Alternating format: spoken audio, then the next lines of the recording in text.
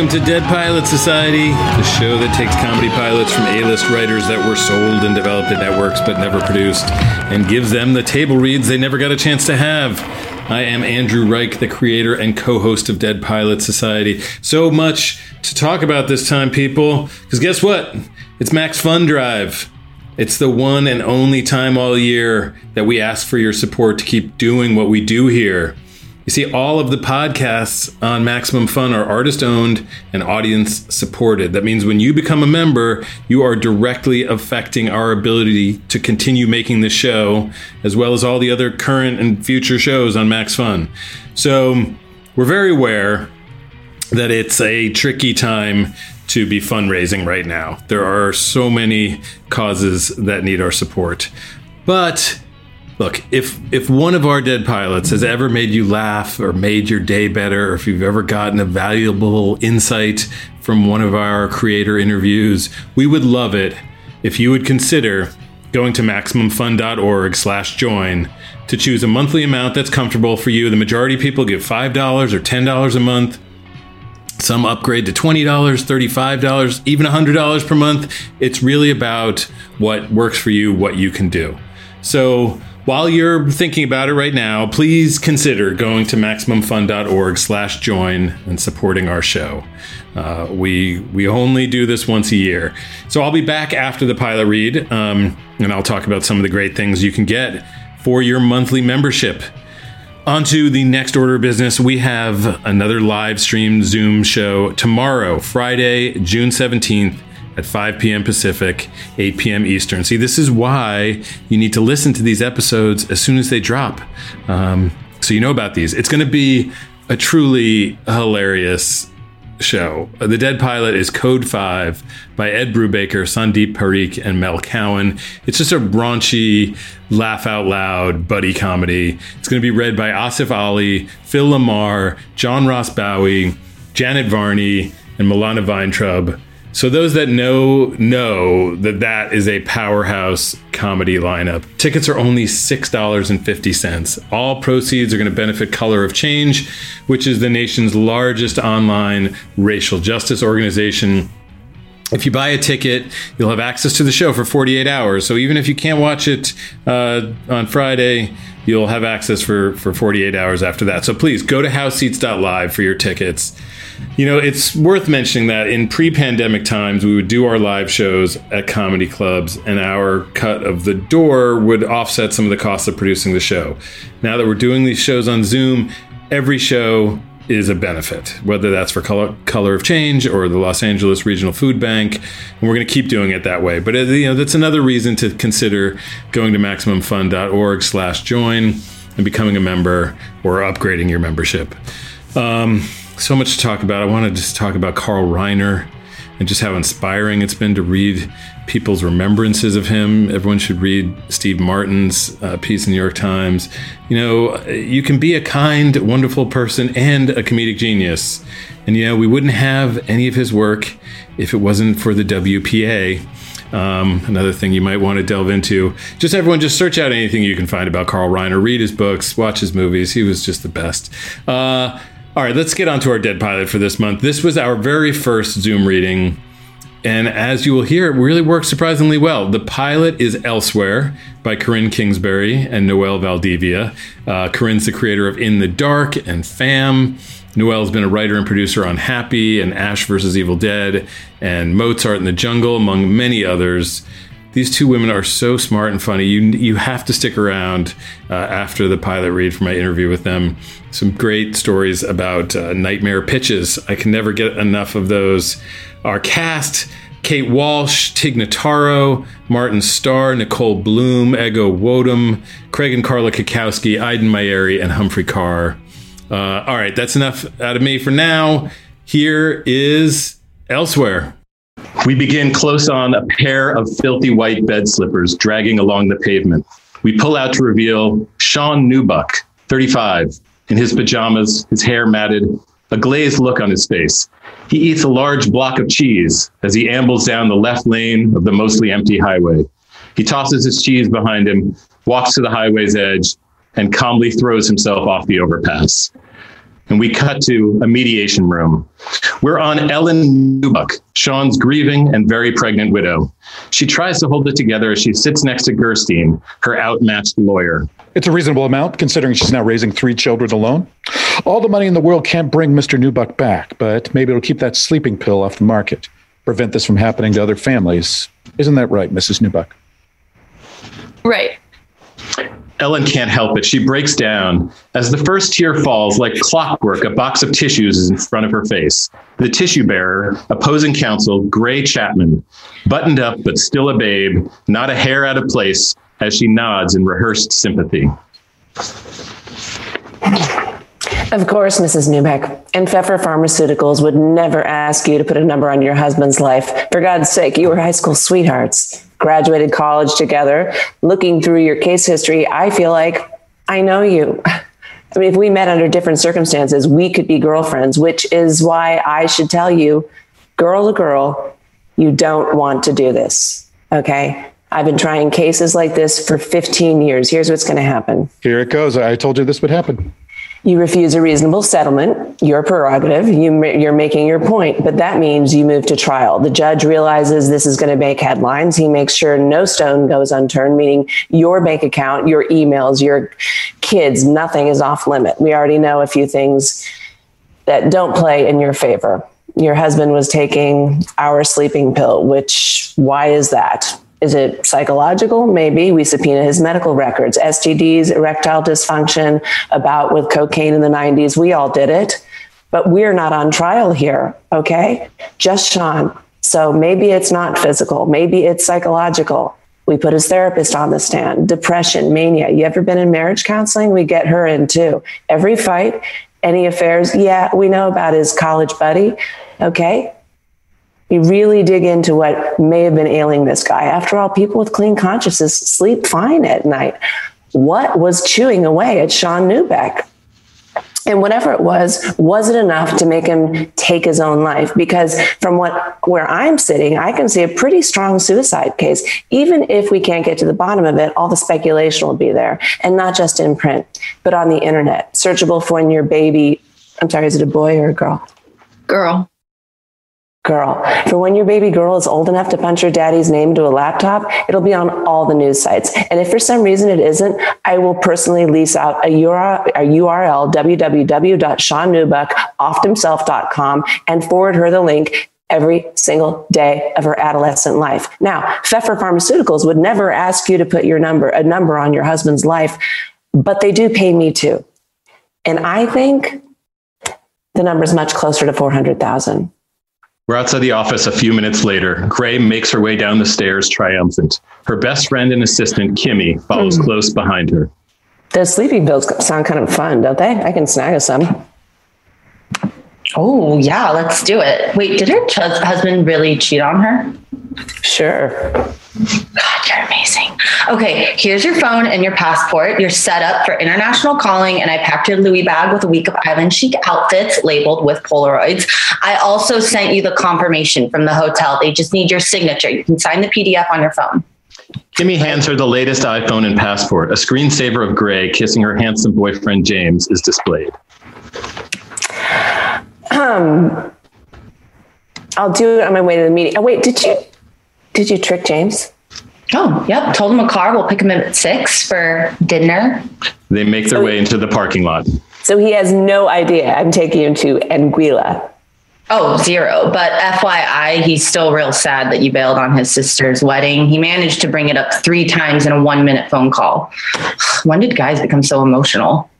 Probably when Drake started rapping about his feelings.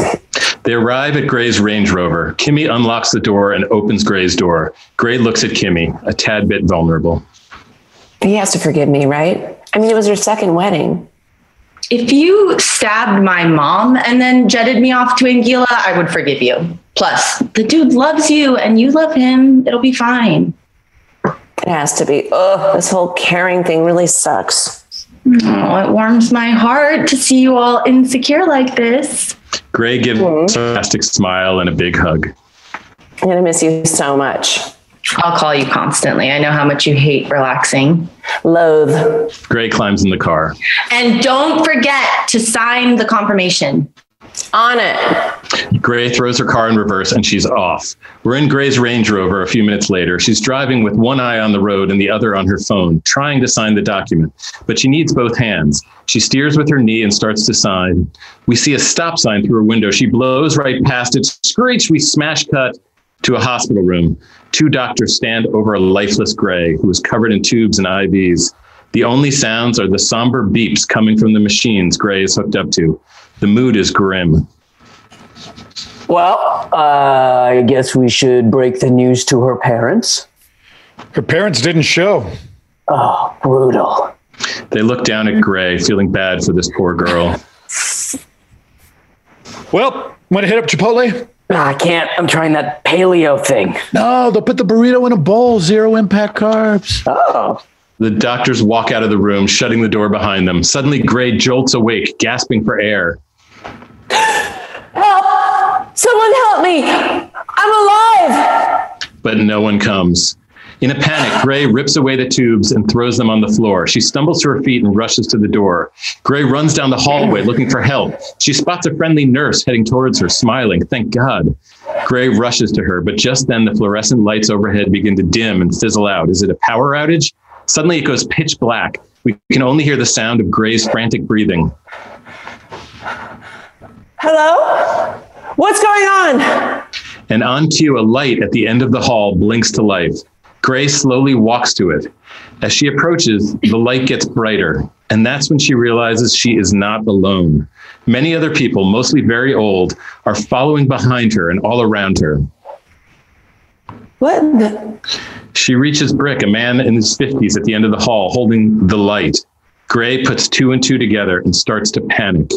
Yo, welcome to the afterlife. Gray's face blanches. She knows what he's going to say, and she's not hearing it. Nope. Sorry, there's been a mistake. A huge mistake. Huge mistake. She turns on her heel and takes off in the opposite direction, speeding up, pushing elderly people out of her way. She knocks Larry, an old man, to the floor. Move it, Grandpa. Actually, I never had children. It's one of my biggest regrets. A nearby nerdy dude who will come to know as Steve helps him up and glares after Gray.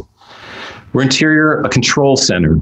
Dozens of screens show people mingling, eating, sleeping, etc. We zero in on one screen. It's Gray running aimlessly. Gabe, 40s, flamboyant, lives for gossip in a kimono, is too engrossed in an old Us Weekly with the Brad Pitt, Jennifer Aniston wedding story to notice Gray. Rachel Green, you lucky bitch. Gabe looks up at the monitors for the first time and notices... Shit, we got a runner. Lou, doll, let's move. Lou, a high-strung perfectionist, bursts through the doors wearing sneakers, already stretching her hammies. Download me on the runner, sir. Sir, what am I, a dinosaur? She studies Gray on the monitor, who is still running. Download me. She looks young. Oh, she looks young. What's her deal? Gabe types on a tiny computer. Gray Chapman, 35, died in a car crash. Her fault. Control freak. Intimacy issues rooted in childhood trauma. And, oh no. She's a Capricorn. You know, I don't do well with Capricorns. They're vicious. Remember when John Denver threw that tambourine at me? On the monitor, Gray, at a dead end, violently bangs at the wall. Shall I get Biscuit? I think that's wise. We're in the hospital hallway. A few minutes later, Gray cowers on the floor at the end of the hallway when she sees Lou approaching. Hi there. Gray, I'm Lou, and this little guy here is Biscuit. From behind her back, she pulls out her secret weapon, the cutest puppy ever. Biscuit runs to Gray, tripping over his giant, adorable paws. Gray makes a point not to look at him. Seriously? A puppy? That's your plan? I'm sorry. I'm dead. You think I'm gonna be fine with it because you brought me a stupid golden retriever? Biscuit rolls onto his back, showing Gray's tummy. God damn, it's cute, but Gray stays tough. Look, I'm not staying up here, all right? I want to speak to the manager. You can't bargain your way out of this. That's not how this works. No. I'm alive, okay? And I want to speak to... Can you just get him to stop doing that thing? It's very distracting.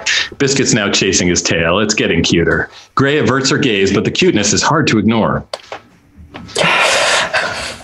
Okay, you know what? I want to speak to God. At the mention of him, Lou starts laughing. God? Okay, that is rich. That's rich. You mean Yahweh, Allah, Zeus, God? Okay, and I'm going to make you a deal. You send me back like a near-death thing, and I'll tell everyone how great your religion is. I'll totally preach your gospel unless you're a Scientologist. Or, you know what, even fine, even if you are a Scientologist. Can you just get him to stop doing that face? Biscuit is now on his hind paws, hugging Gray's leg. She squats down in front of him, screaming in his face. This isn't going to work, you prick. I sat through a Sarah McLachlan commercial dry-eyed like the Sahara. Lou claps and Biscuit kisses Gray's nose, climbs on Gray's lap, and curls into the cutest ball in the world. Can you please get this very soft creature off of me now? I think you're going to want to hold on to him for a sec. No. But Gray does. She clutches him tighter. I know it's really hard to grasp. It's almost impossible to grasp. No, please. We don't want to hear it. We just want to go home. She buries her face in his fur, bracing herself. Gray, you're dead. Gray tears up a little, hugs her new best friend. Wait, does that mean this puppy died too? He drowned in a kiddie pool. So far, I don't like heaven. No. This is more of a holding area. We call it elsewhere. Come on, let's meet up with the rest of your group. Lou leads Gray out of the room. A few minutes later, Gray clutches Biscuit like a baby blanket as she floats down a moving walkway through Elsewhere Terminal. Sleek and futuristic, like a Tokyo airport in 2035. Lou leads the new arrivals, the same people we saw in the hallway with Gray. The rest of the group is talking over each other, asking a million questions. Hector and Claire, in their 80s, just as in love when they were 16, pipe up. Do we still have to go to the bathroom now that we're dead? I'm incontinent. Nope. I thought there'd be angels flying about. We call them counselors up here, and they don't have wings, although your counselor Gabe once tried to make a pair out of glitter and maxi pads. An elderly woman speaks up. Well, I get to see my husband. He died 22 years ago. His name is Gordon Lee. That's Gor. Yeah, okay. Yeah, I know how to spell Gordon, and it depends. As Lou explains the ropes, Gray catches a glimpse of Steve, 30s and nerdy. She assumed from his dorky khakis and shirt he was another elderly. She's relieved to see someone her age. She kicks his leg to get his attention, too hard. Oh, sorry. I was trying to get your attention. Shh. I'm trying to listen. To what? Do you have some business with this Gordon character? Didn't think so. Look, we're the youngest people here. We need to stick together. Hey, I saw you push down that old man. I admit I was freaking out, okay? But they gave me this emotional support ammo. Now I'm crushing it. I'm happy to hear it. He goes back to listening. A beat, and then... So, what, was it Zika? Flint, Michigan? Drinking water? Come on, how'd you die? Did you kill yourself? No. Oh, okay. Sorry, none of my business. AIDS? Steve looks down and notices fresh dog pee on his shoes. Hey, maybe you should focus more on your dog and less on judging others. Gray can't believe the audacity of this loser. How do you know it wasn't her? And the last time she had Claire. and the last time she had control of her bladder, you were probably jerking off to that robot on Small Wonder. This conversation has been worse than dying. Nice to meet you. He turns back. Gray makes a face, whatever. We're in an auditorium later. Gray and about 50 people are packed into this Frank Gehry-esque affair with twisted steel and modern seats. Unable to read the tension in the room, Gabe, in an Ellen DeGeneres-style white suit, is working the stage like Tony Robbins, face, mic, and all. Since everyone has to pass through Elsewhere, we've been graced with the most famous faces throughout history, and they sat in your same chairs. Gabe points to Larry. Paul Newman sat right there, sir. Everyone sits up, impressed, waiting for their turn. Bette Davis sat there. Abe Lincoln there, nice guy. Lucille Ball, what a delight. Marlon Brando. Then Gabe points to Gray's seat. DJ AM. Gray makes a face. Her seat sucks. Today sucks. It all sucks. Over the next few hours, my team and I will review your lives before sending you upstairs to Nirvana, Paradise, Zion, whatever you call it, by the way. all excellent band names. We don't skimp on the theatrics here. The whole process is one you'll never forget. See that? Gabe points out the window at the Hill Valley Clock Tower from Back to the Future. Everyone is impressed. When that clock strikes midnight, a bright light will sweep you up into the sky, carrying you gently to an eternity of bliss. Also a great band name. An intern makes his way to Gray and without a word takes Biscuit from her lap. Gray frowns. Now we know how traumatic death can be, not just for you, but for the loved ones you left behind. So we decided to offer a service. You all get to go back to Earth for 5 minutes and help give your loved one closure. The crowd cheers with excitement. Even Gray perks up. Now there is one caveat. You can see them, but they can't see you. They can usually feel your presence, so we encourage you to give them a sign to tell them you're okay. A flicker of the light, a cool breeze. Birds are very popular these days. People start chatting about who they're going to pick. A sweet elderly lady sitting next to Gray turns to her. How lovely. Are you going to go see your parents, dear? I'd rather kill myself. I also need a new catchphrase. I'm going to see my boyfriend. He is my family.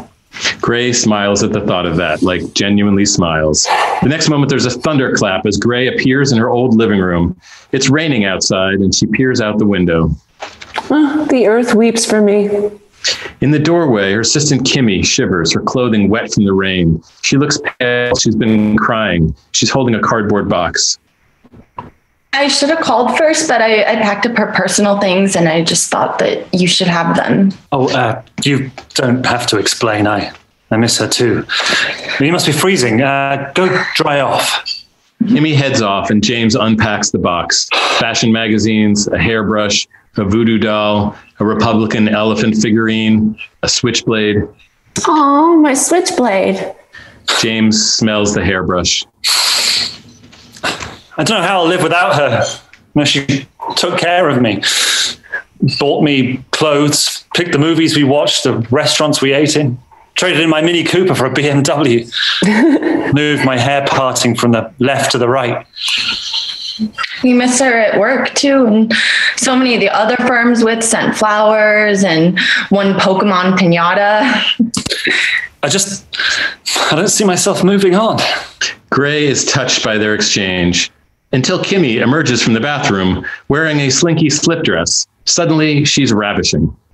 I hope you don't mind. My clothes are drying. This was on the bed. No, you look, Don't you dare. Beautiful. Oh, please. My eyes are all puffy. I've been crying all day. I can't tell. Oh my God. Gray is pissed. It's time to make her presence felt. All right. You're sad. I get it. Time to make my presence felt. She whips her finger in the air and points at them. The papers on the coffee table flutter as she sends her cool breeze. Kimmy and James both stop. Did you feel that? Could that be? Yeah, the nest is still busted. If Gray were here, she'd have my head for it. It's not the nest, you idiots. God, I'm freezing. Here. James grabs a cozy blanket off the couch and drapes it over her shoulders and rubs, warming her up. I'll light a fire. As James builds the fire, Gray rolls her eyes. It's me, you idiots. You guys are hopeless without me. Hang on. Gray rushes over to the light switch, but it's on a dimmer, so it just makes the room instantly romantic. As the fire glows, James and Kimmy lock eyes. Neither one looks away. Wow. You, never mind. What? In this light, you look like Matt Bomer. Shut up. Yeah, shut up, Kimmy. But it's too late. James and Kimmy's faces are inching closer together, albeit impossibly, glacially, slowly. No. Stop! Okay, stop it right now. She kneels right in front of them and jams her arm between them to stop them. They don't feel it. And suddenly they're on each other, making out hard with Gray's arm trapped between them. It's a minute before Gray is able to wiggle out from between them. Oh, stop. Okay, leave her sweater on. Holy Okay, but not the pants. Not the pants. A pair of jeans hit Gray in the face. Gray runs around the room in a panic. She has to stop this, and now, but how? The bird. The bird. Come on, bird. Gray sees a cute bird flying towards the window. She rushes over to open it, but right before she can, the bird crashes into the glass and falls to the ground dead. We stay close on the bird through grunts of pleasure and... well, wait. We need a condom. There's a bunch in Kimmy's box, or Gray's box. I'm Kimmy, Gray's box. Okay, sex noises. In the auditorium later, Gabe stands with the new arrivals who are all blown away by their touching trips down to Earth. They gather around Steve, hanging on to his every word as he recounts his experience. I went into my dad's garage, and that's where I saw him sitting on his workbench, crying. But the tears stopped the moment I entered. We reverse onto Gray with the now alive bird on her shoulder. She's reeling on her feet, utterly heartbroken. He looked up, eyes still wet, and he said, "Skipper? But is that you?" Everyone gasps in disbelief. Everyone except Gray, who is just barely holding on to what's left of her sanity. And that's when I sent in a cool breeze. As it touched my dad's face, he broke down. And again, but this time the tears weren't out of sadness. Gray notices a single tear fall down the woman's cheek next to her. She's now consumed with resentment and jealousy. Yeah, we get it. Your dad is lame like you. Sorry, Steve. Continue.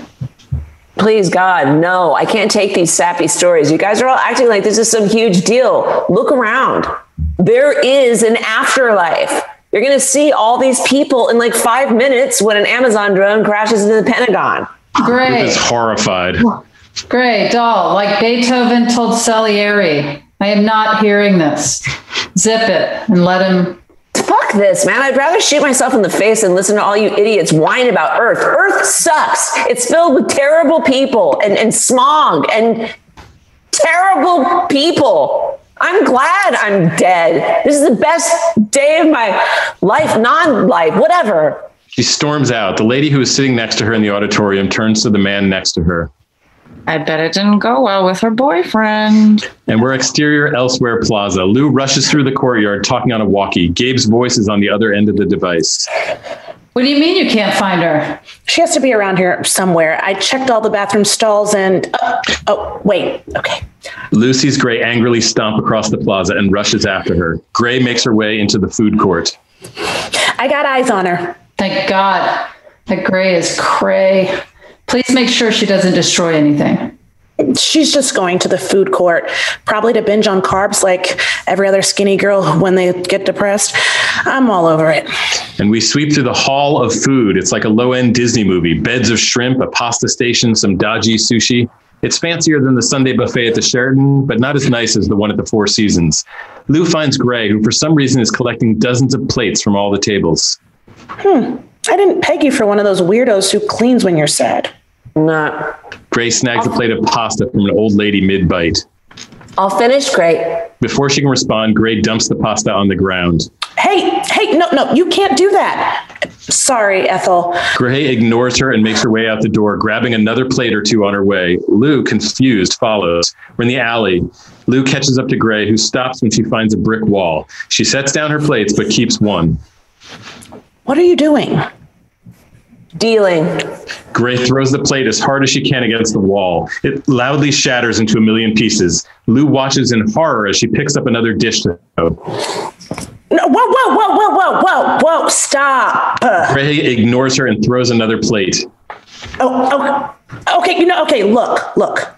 I get you're upset, Gray, but let's go get some ice cream and talk about it.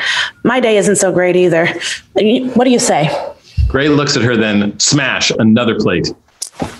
My world was literally blown apart today in every way. The only two people I care about on that entire planet are boning right now, okay? And you want me to eat ice cream?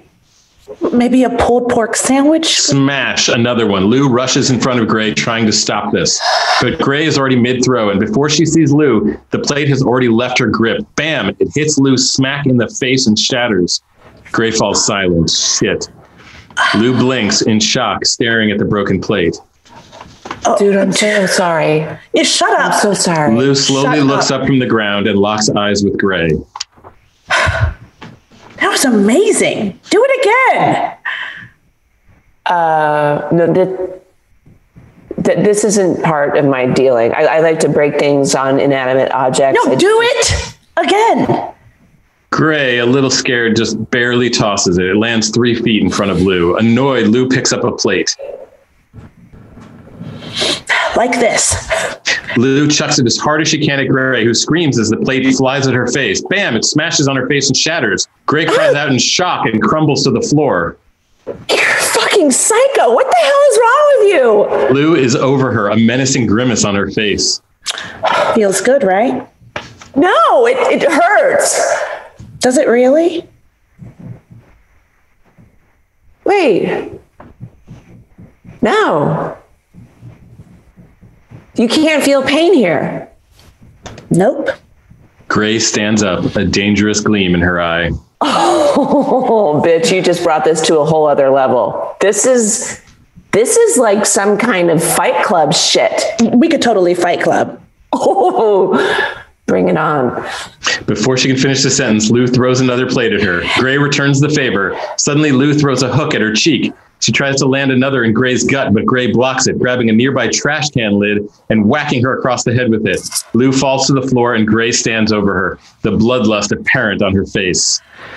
We're interior a bar called Le Cigar. Ziggy, handsome in a James Dean sort of way, mixes a cocktail behind the bar. He lifts his head as the doors swing open. In walk Gray and Lou. Their hair is matted, their eyes glazed over. Lou has a slightly fat lip.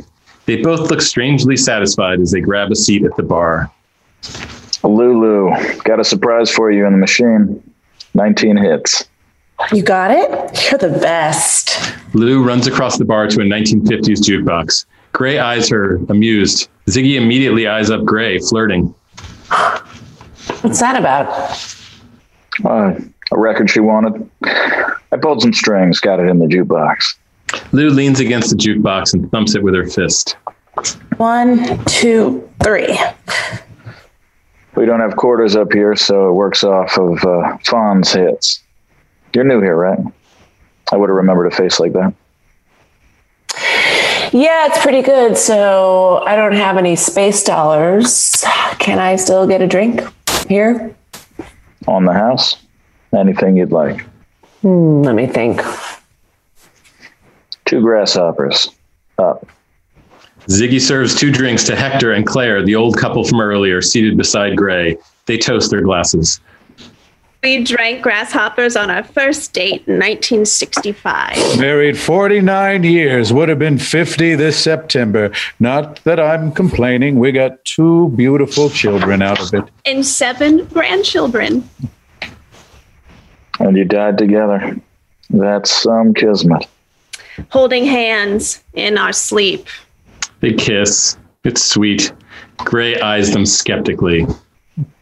That's unusual, isn't it? Both of you in your sleep together?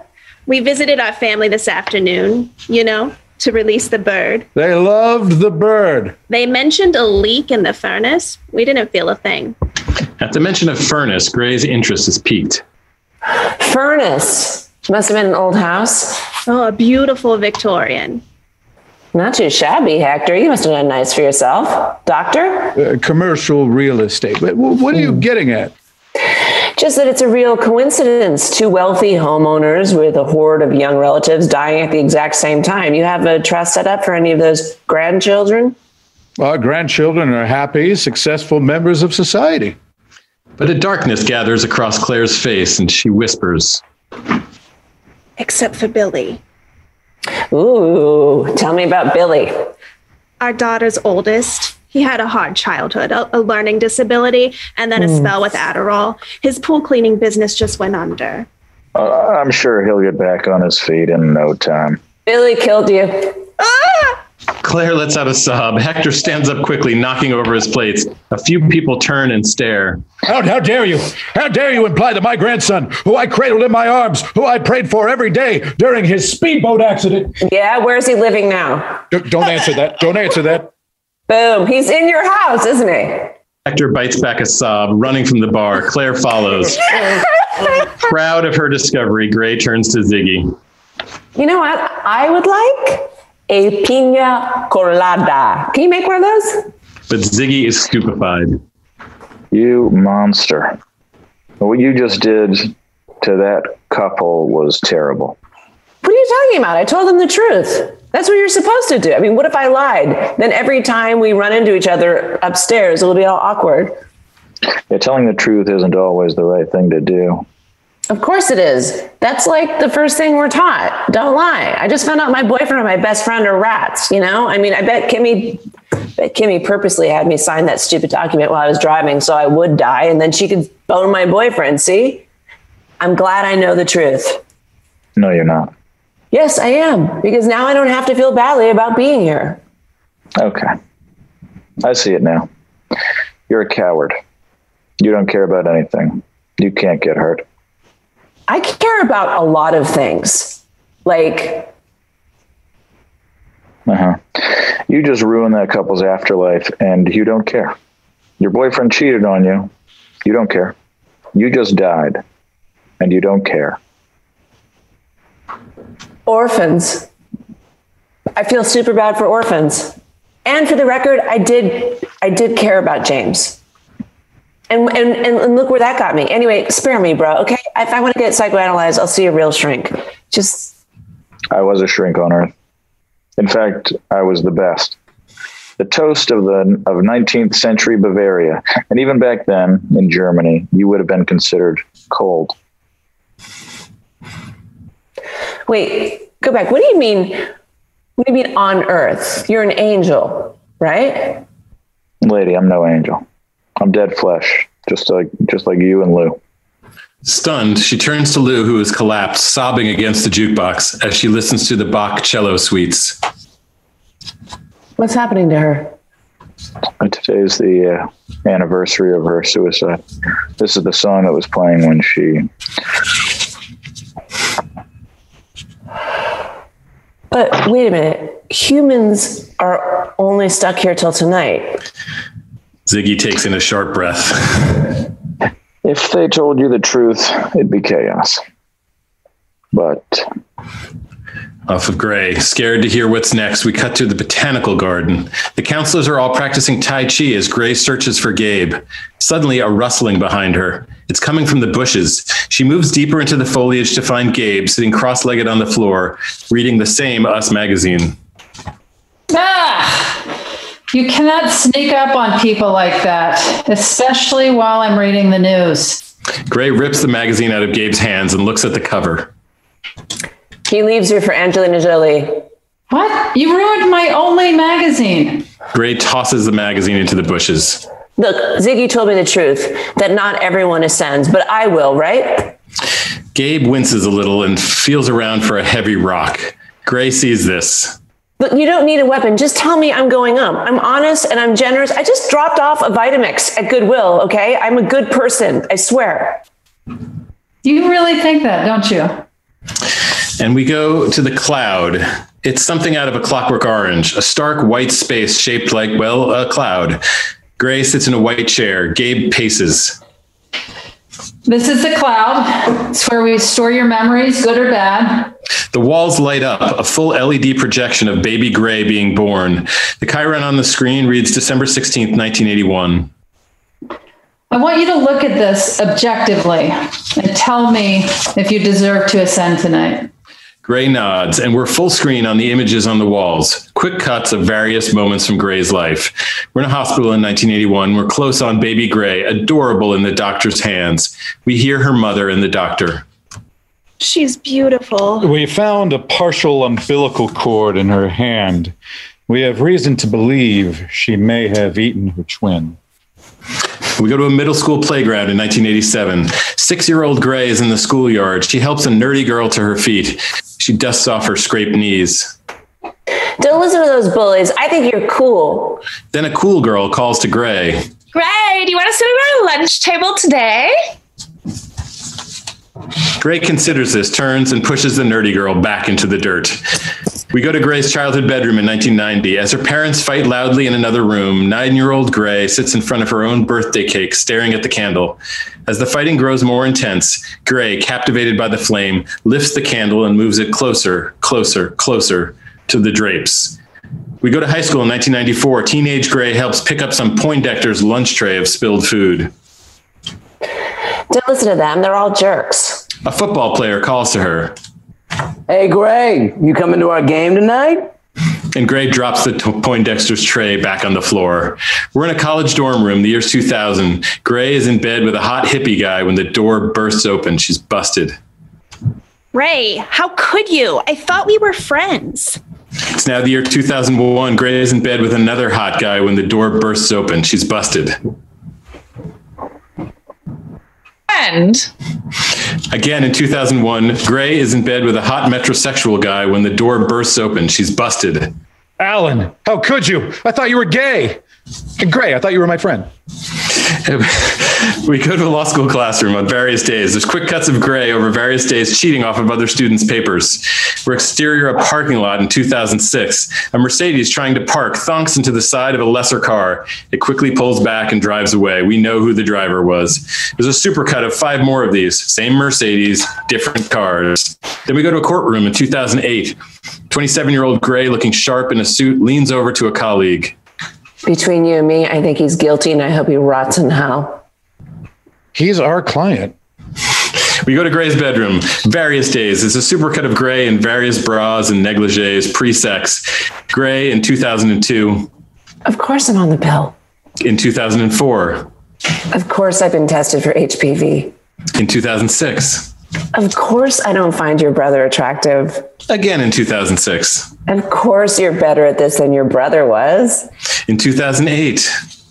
Of course I've been tested for HPV strain 16. In 2010.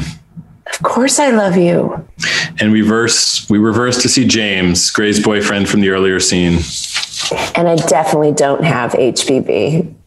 In 2011, in a courtroom, Gray helps a colleague pack up his briefcase. You did your best. You fought for your client, and that makes me proud to be a part of this law firm. A slick guy in a suit approaches with a business card. Ray Chapman. I'm from Axel, Foley, and Rosewood. Can I take you to lunch? Gray drops her colleague's papers on the table. And now we're in a mediation room. It's 2016. We're back in the scene that opened this episode. Ellen Newbuck is crying, and Gray smiles coldly. I think the number is much closer to 400,000. And then we're in Gray's car from earlier today. Gray is driving while trying to sign the document. She steers with her knee and starts to sign. We see a stop sign through her window. She blows right past it. Screech! And now we're back in the cloud. Gray looks up at Gabe pleadingly. Okay, first of all, that was some Patriot Act bullshit, all right? And okay, so I'm not a saint, okay? But I did my best. Did you? Oh, shut up. Somebody up here created us, gave us free will. And now you're telling me as we get punished, you're telling me we get punished if we don't use it properly? So why'd you give it to us in the first place? And why did you make doing bad things feel so freaking good? And why does the system and universe you created keep rewarding us for doing bad things? Where I come from, we call that entrapment. And yes, I did my best. I did do my best. I maybe didn't have the best parents or any self-esteem or friends to talk to, but I did what I had to do to take care of myself, to make money and find love or to look myself in the mirror. And isn't that the whole point? The difference between you and me, to err is human. Well, I'm human. I'm flesh and blood, just like everybody down there. Just like. She holds up the magazine. Brad Pitt, okay? Things aren't so simple on Earth. Sometimes it looks like you have it all. The job, the looks, America's sweetheart, Jennifer Aniston on your arm. You're supposed to be happy, and you don't even realize how empty you've gotten, how useless you feel until Angelina comes along. And it's a hard decision to make. But humans make those decisions 10 times a day, and they do their best. I did my best. Now I would like to go upstairs, please. Gabe looks at her almost sympathetically. I'm going to play that last clip again. Look closer. And we're back in Gray's car from earlier. She's driving while trying to sign the document. She steers with her knee and starts to sign. You see the stop sign through her window. She blows right past it. There's a screech. But this time we zoom through the very corner of the windshield and we see the other car that Gray plowed into. And inside, it's Steve. Back in the cloud, Gray, in total disbelief, looks up at Gabe. I killed Skipper. Gabe nods sympathetically. So that's why he hates me. So if I apologize, I have a shot at ascending? You have 6 minutes to find out. Quick cuts as Gray takes off sprinting through the plaza. We track her as she weaves between stiffs and counselors, hurdles over puppies. She breathes heavily as she runs through the terminal against the direction, down the moving walkway. She maneuvers her way through the hall of food. She bursts outside onto the field of ascension, looks behind her at the Hill Valley clock tower, 1 minute till midnight. She pushes, panting until it's in view. Ascension Fountain. It looks a lot like the Grove, or a fountain in Vegas, a big splashy number with colored lights and dancing streams of water. Gray's whole group, including Steve, is circled around it. She pauses, out of breath, but the bell rings in midnight and the clouds begin to part. She moves towards Steve, but she's thrown backwards by a tractor beam as it searches the crowd, finding Hector and carrying him up to the sky. The other members of the group stare upwards, spreading their arms, waiting to be carried away. One by one, they ascend. Grave weaves through levitating bodies to reach Steve, but she's too late. As quickly as the beams arrived, they're gone, taking their passengers with them. All that's left is Gray and Larry. She shrinks to the ground in exhaustion, and that's when she sees him across the fountain. Steve, still standing there, his arms thrown open to the heavens, a baffled look on his face. No. This can't be right. I don't understand. This can't be right. Gray shrinks down further, awkward. Steve angrily paces and points his finger toward the skies, yelling at somebody. No, I did everything I was supposed to. Okay, everything. I recycled. I signed every petition outside of Trader Joe's.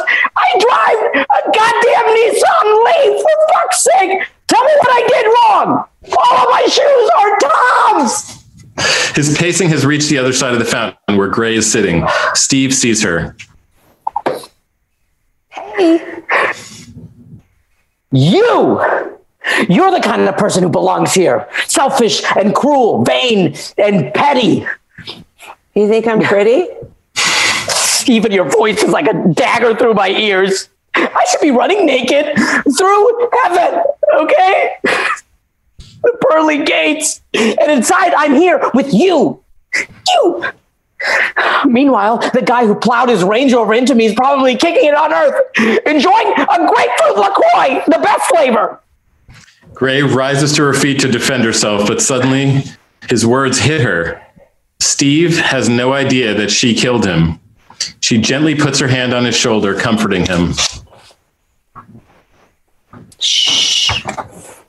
It'll be okay. I know this sucks, but we're going to get through it. He nods. He looks at Gray in a slightly more flattering light. Thanks. Hey, I'm sorry about what I said. Let's start over. How did you die? Brain cancer? He hugs her sympathetically. I'm so sorry. I'll see you tomorrow. Maybe breakfast? Wait, do we still need to eat here? Oh, look who wasn't totally paying attention. He gives her a sarcastic look, but it's actually a nice moment. But as soon as he's out of sight, Gray desperately grabs Larry's arm and confesses. Dude, I totally killed that guy. Larry squeezes her shoulder and smiles warmly. He's perfect. Gray stares hopelessly into the distance. These are her people now, and they all have a lot of work to do. In the distance, the hands on the clock tower continue to tick, getting ready for another day. And that is our show. Okay, like I said, that was our first Zoom reading. So we just have a couple little kinks to work out. As you noticed, the very last line of the script got lost in a kind of unmuting snafu. So while this is hardly the ideal way for the blow to the whole show to land, here it is. So Gray finds Larry and says, dude, I totally killed that guy. And Larry smiles warmly at her and says, I leveled an entire Vietnamese village during the war. Nobody's perfect. We aren't perfect here at Dead Pilot Society either, but we do our best. So people, look, the job market is a mess right now. It's definitely a mess in Hollywood, but it's a mess everywhere. So whether you're looking for a new opportunity or you want to make yourself a stronger candidate for promotion, business skills, which I wish I had more of, but business skills will help you take the next step. The University of Toronto Rotman School of Management is one of the best schools in Canada and the world. It's ranked number 17 for open enrollment executive education by the Financial Times. Financial Times, they don't mess around. MBA Essentials Online is your bridge to business. In just 3 weeks, you'll learn how to work collaboratively across divisions, develop your business acumen, and network with a global group of early to mid-career professionals like yourself. And if you live in the United States, which I think probably a lot of our listeners do, the price is in Canadian dollars. So the exchange rate works in your favor, meaning the US dollar price is lower. So look, if any of this sounds like something that might be helpful to you during this time, go to uoft.me/maxfun. That is uoft.me/maxfun to learn more and apply.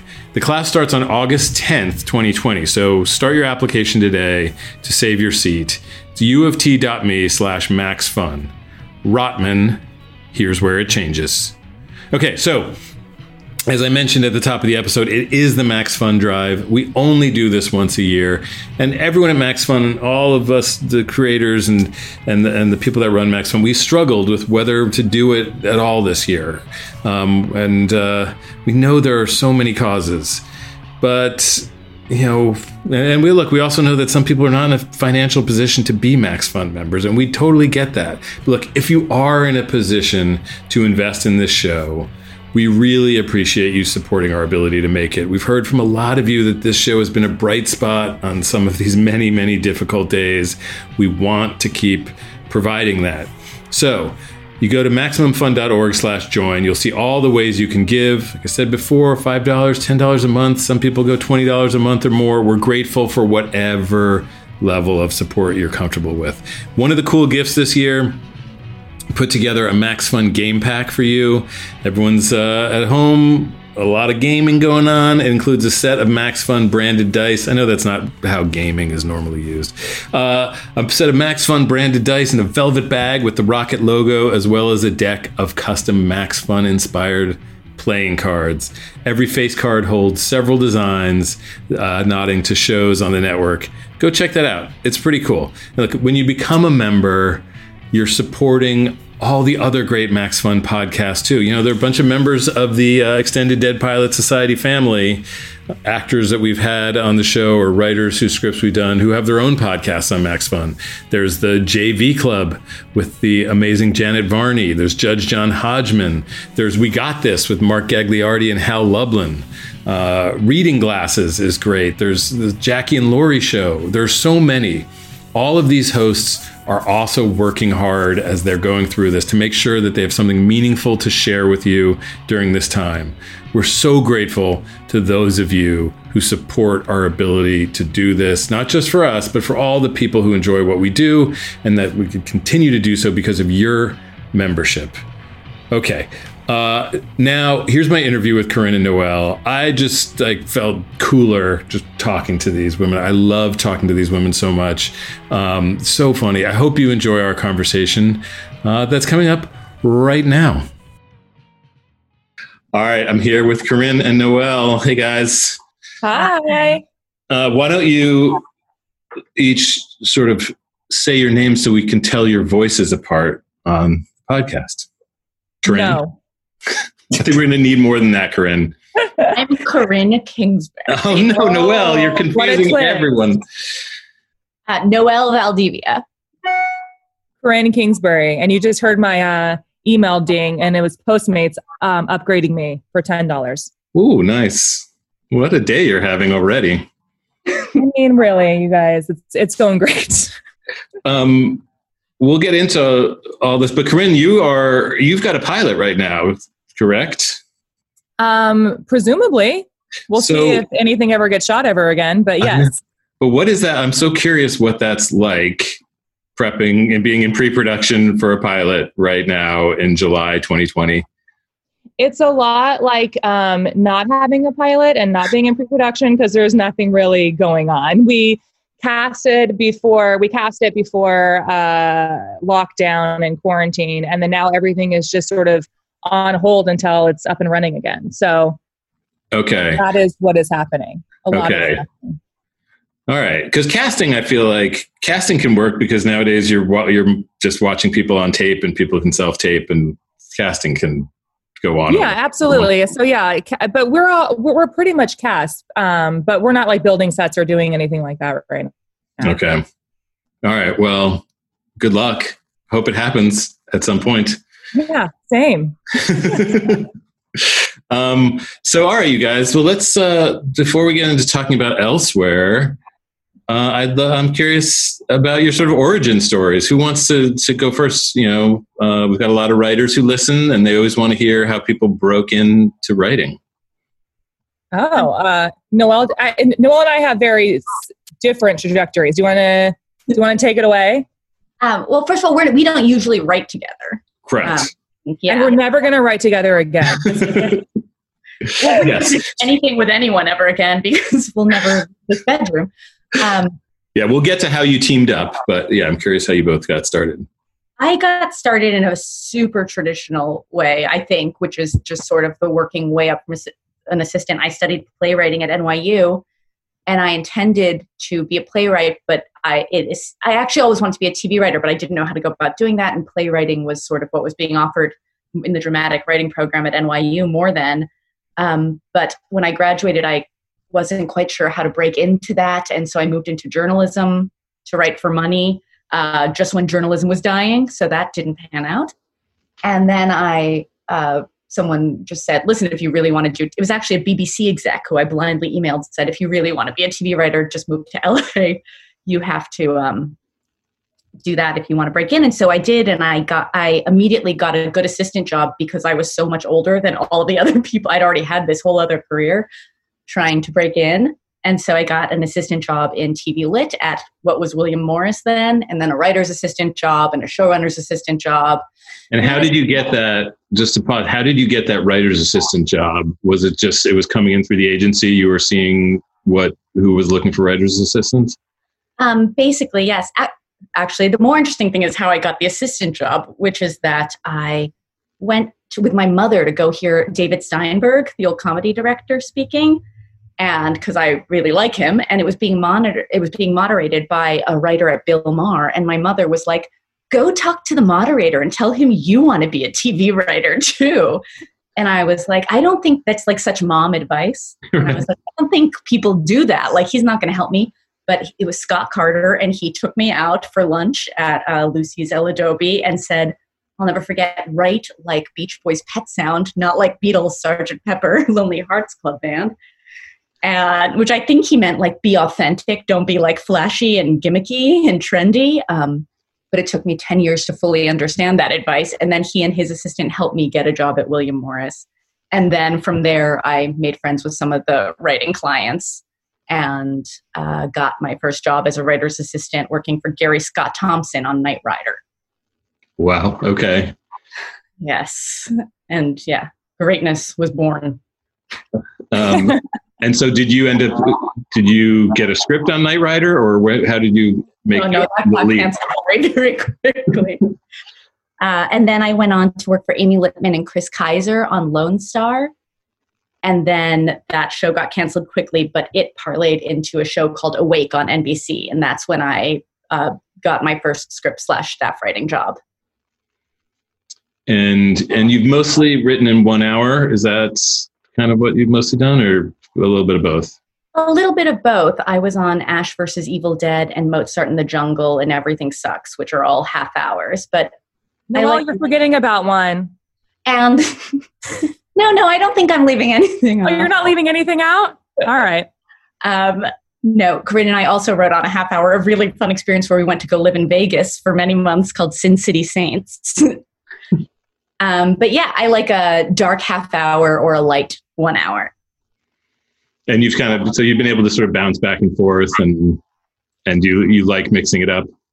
I love mixing it up. And I think most writers do now. The line to me between comedy and drama always seemed a little arbitrary. And frankly, there were more serious episodes of All in the Family. It seems like the line between the two was sort of invented more in the 90s. And I'm happy to see it disappearing in the distance again. Yeah. And any favorites? Because you've got some amazing show credits on your resume. What were some of the favorite shows? I actually probably just finished up on my favorite one. It's weird because sometimes the better shows are, the harder experiences and vice versa. And you can learn a lot in the negative from the worst shows.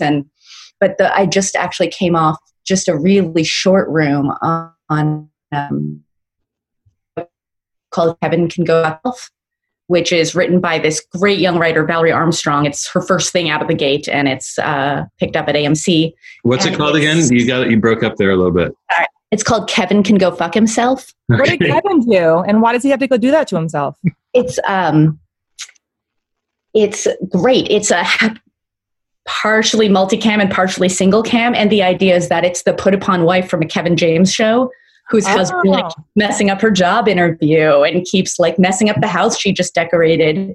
Except when you step back into the single cam, you see that this is actually an abusive relationship where this guy who has this wife who's way out of his league is basically keeping her in financial captivity because he's the earner in the house. Oh, wow. And so she kind of starts plotting her breakaway from him.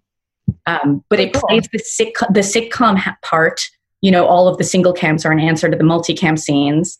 But the sitcom parts are played completely straight with good jokes, as you would write a very offensive 90s sitcom. That sounds amazing. So it's actually pretty awesome. And I think because she's a young writer, she kind of, unlike the story Corinne told before we started recording, she didn't feel bound to do what everyone who came before her did. She kind of just invented her own genre, and it really works, and it's really impressive. And what stage is that in? Did they get to shoot any of them before? They were about to start shooting. Yeah. All right. Well, someday. This may or may not exist. Yeah. Project I'm discussing. Are they going to plan to shoot the multicam stuff in front of a live audience? That had been the plan. And they definitely, it's interesting because it went straight to series because it's AMC, but it seems like you would really want to make a pilot of this show. It sounds so cool though. It is, but everything's hard. Finding actors who can do both is hard. Finding directors who can do both is hard. So, all right, Noelle, I'll do it. Could you please star as Kevin? Yes, I'll do it. All right, I'll do it. Jeez. But yes, that is the thing that's excited me the most recently. Yeah. I think live sitcom audiences, we may be a ways away from packing bleachers on a soundstage. Well, Andrew, dead sitcom audience. It's easy to find it. Yeah. All right. So Corinne, your turn. I mean, what you're going to learn from this podcast is Noelle is much smarter than I am. And I have so much to show for it. What'd you say? And I have so much to show for it. We have this Dead pilot, which I think is great to show for it. No, I grew up very blue collar. I didn't go to college. I moved out here when I was 17. And I really had no idea what I wanted to do with my life. I was living in a house with a bunch of girls, and we would drink too much and sleep around too much. And that's sort of what we did. And I waited on tables, and, while Noelle was working at fancy agencies, I was working at Mimi's Cafe. And I would meet writers around town, and I was like, God, that's the coolest job. And as I started thinking, I was I've always sort of written as a kid. I would write plays for my parents to act out. And that's what I would do. And I loved it, but I didn't really know what kind of writing I didn't know anything. And so I went to UCLA Extension, and I thought for a minute I wanted to maybe write novels. But that did not, that never really gelled with me. And then I took another UCLA Extension course, and then it was like intro to screenwriting. And then I just remembered like the first time I wrote dialogue, I was like, this is what I want to do with the rest of my life. And I really just fell in love with the medium. And I grew up on TV, and I grew up watching movies. Obviously I didn't want to write books because I never read one.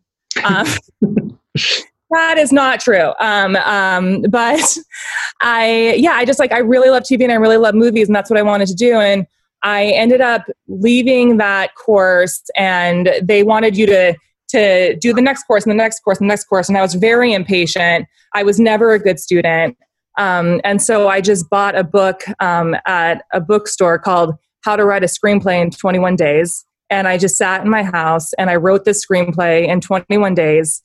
And I got, luckily I got a manager very quickly, and I got an agent very quickly. And then I sold that screenplay to Lionsgate.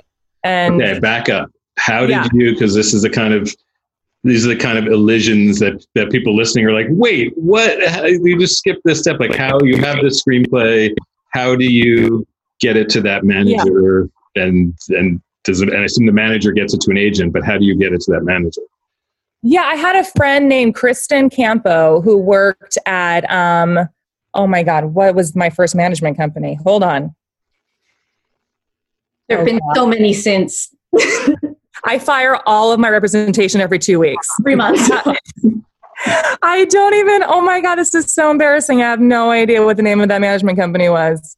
Anyway, she worked, my friend Kristen Campo at the time worked at this management company, and she read it and she really liked it.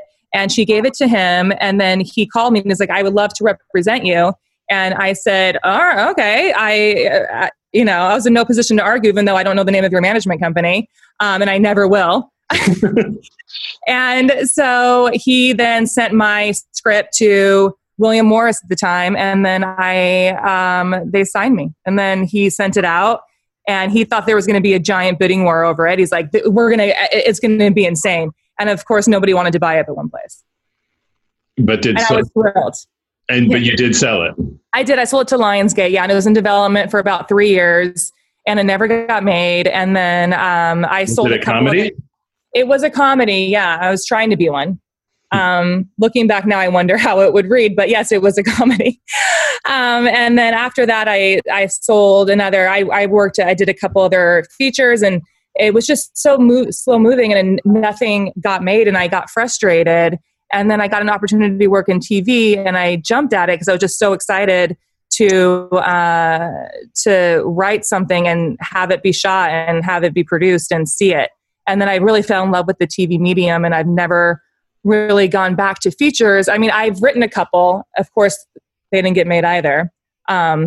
This is not great advertisement for me. Well, you've got plenty of TV. Maybe I should have never fired all those managers. Maybe they would do a better job of doing some PR for me right now. I've written 22 features. Not one of them has ever gotten made. But was the newsroom, was that the first TV? It was, yeah. Yeah, it was. And how was that?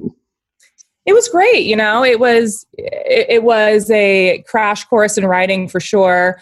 Learning from one of the greats is something that I hold near and dear, and I feel very fortunate. But then the next experience was not as good. The next experience was not as good. No, I did not have a great experience on this short-lived show I worked on. That. And I don't know why we were like, why are we being so quiet? The show was called Back in the Game, and it was run by two horrible people. So you guys can IMDb and see those sexual harassing sociopaths' names. So that wasn't good, and that made you feel like, I don't want to staff anymore, right? I don't want to staff, yeah, and I was really frustrated. And at that point, I had sold a couple pilots, and I was just like, I don't want to staff anymore. I was pretty done with it. And once a year, I would sort of sell a pilot, and that's how I made my money. And some of them would get close, some of them wouldn't, and they didn't get made, much like this one. that we read for you guys. And then, I've been at this for about 12 years now. And then out of nowhere, I sold 2 pilots in 1 year. They both got shot. They both got picked up. And I was like, what the fuck is happening? And that's what happened. And then one of them got canceled very quickly. And the other one, luckily I'm writing the 3rd season right now, which has just been so great. So that's In the Dark. That is In the Dark, yes. And so, so that thing of, because I've had seasons where I was just had 2 pilots and it's like, well, what happens if they both go? And I'm always like, that's just not going to happen. I don't give that any thoughts because it's just the odds. Never going to happen. Yeah. And it did happen to you. It did. Yeah. It was one of the most bizarre things. I also had like a 1-year-old. Oh, God. Yeah. And that I was like, hey kid, thank you for coming into this world. I'm never going to see you again. So it was just, my life was just so insane. It went from just going to the grocery store every day and like maybe working out and figuring out what I was going to make for dinner and like writing for a couple hours to waking up at 5 a.m. with a baby, trying to feed it and then going to work. And then, I would go to one show and then go to the other show. And then the multicams, as you know, work until 3 a.m. I would try to go home to put my son to bed. It was just the craziest year of my life. And did you have someone who was kind of running the multicam and you were more, were you more on one or the other, or were you really kind of running both? I was more on In the Dark than I was on FAM. Yeah, I had somebody running FAM, but it was, I was still there a lot. It was crazy because, you have both of these shows and you want them both to be good. And you're like, I want to be invested in both of them. And it's just, I couldn't let either one of them go. Yeah. Wow. I know. And people were like, oh, sorry about your rich person's problems. But yeah, don't feel sorry for me, but do a little bit because I don't remember 1 year of my child's life. So, but you wouldn't remember that. Probably much of that anyway. So probably not. So how do you and Noelle meet? How do you guys meet? Noelle is a good friend of mine. What? We share a good mutual. Who are you? I don't know her. Like, we have a good mutual friend, but it's just when hearing you tell that story, it made me laugh because back in the game, the second show, remember that was like we were both staffing for the second time, and staffing season was so brutal, and it was like our second jobs, and we were terrified we wouldn't get jobs. And me and Camilla went to that empty restaurant, smoked cigarettes on the patio all night. Oh yes, that we'd continue to have careers in TV and talking about all the terrible meetings we'd had. So it's so nice to actually be 10 years after all of that. And we don't smoke cigarettes anymore. We would if we still had beautiful pink lungs like we did when we were 26. So we shared a mutual good friend, and we've been good friends for, I don't know, almost, how long has it been? I mean, it's been since the beginning of both of the stories we were telling, so I guess it's been like a decade now. Will you just tell everyone how old we are, Noelle? You're 10. Wow, thank you. And so how did this pilot come about? How did you guys decide to write something together? I think we were probably just sitting on my couch drinking too much wine, thinking about our future and how we weren't staffed on a show. And we're like, should we just try to sell a pilot? And I think we just started thinking, and I just sort of happened very organically with the help of grapes that have been fermented. Yeah, like a $7 bottle of Trader Joe's wine. It also, though, I think a lot of it came out of our relationship and just like female friendships, and how there's a lot of like this show in particular was a lot about like how hard we were finding it to like try and check all of the boxes of being like having fancy jobs you're supposed to have in LA, but also like keeping it tight like you're supposed to in LA, and doing Tracy Anderson while also having a house that's beautiful that you take little vignette pictures of and put on Instagram. And like we were drinking $7 wine at 2:00 in the afternoon while sort of maintaining these fake lives of being these fabulous like LA ladies. We were just doing all the stuff we thought you were supposed to do, and we were complaining about how unhappy we both were. And how few results we were getting from all of this illusion. Yeah, I think that was a lot of it. And it was also just like staffing on these shows and like reading these scripts. I just didn't feel represented as a woman with the shows that were being made. Like it was just, and now where I love that, this pilot we wrote so many years ago, and now there's just the women that I'm seeing on screen are just so inspiring, and I'm in awe. Like the shows that exist now, I'm just so happy that they are on air. I just started watching I May Destroy You, and I just cannot. I cannot. Like, I can't even, like, even if somebody, it was hyped to me, and I'm like, it out-hypes the hype. Like, it is just so good. Yeah. It makes you kind of want to hang it up and just be like, I can't do anything that good. So what's the point? And I'm like, can you just scrape me off a little piece of your brain, please? You have enough. Just scrape me off a little. I'll take it. I like that it isn't just one thing, though. It's the same thing, that line that I was talking about. Like, what is it, the comedy? Is it almost feels like a horror, the way reality is coming for her, and like the truth about her own life. It's so many things, and it's messy and imperfect, but that's so much better than just the same thing over and over again. Yeah. And I just thought it was it was so interesting the way that she has tackled sexual abuse. And it's the type of sexual abuse that I've had in my life. And it's just like to have it be in this way that is unflinching and unnerving. And it really just blew my fucking mind. It treats it like like the conspiracy that it actually is, as opposed to just like a passing fuck up.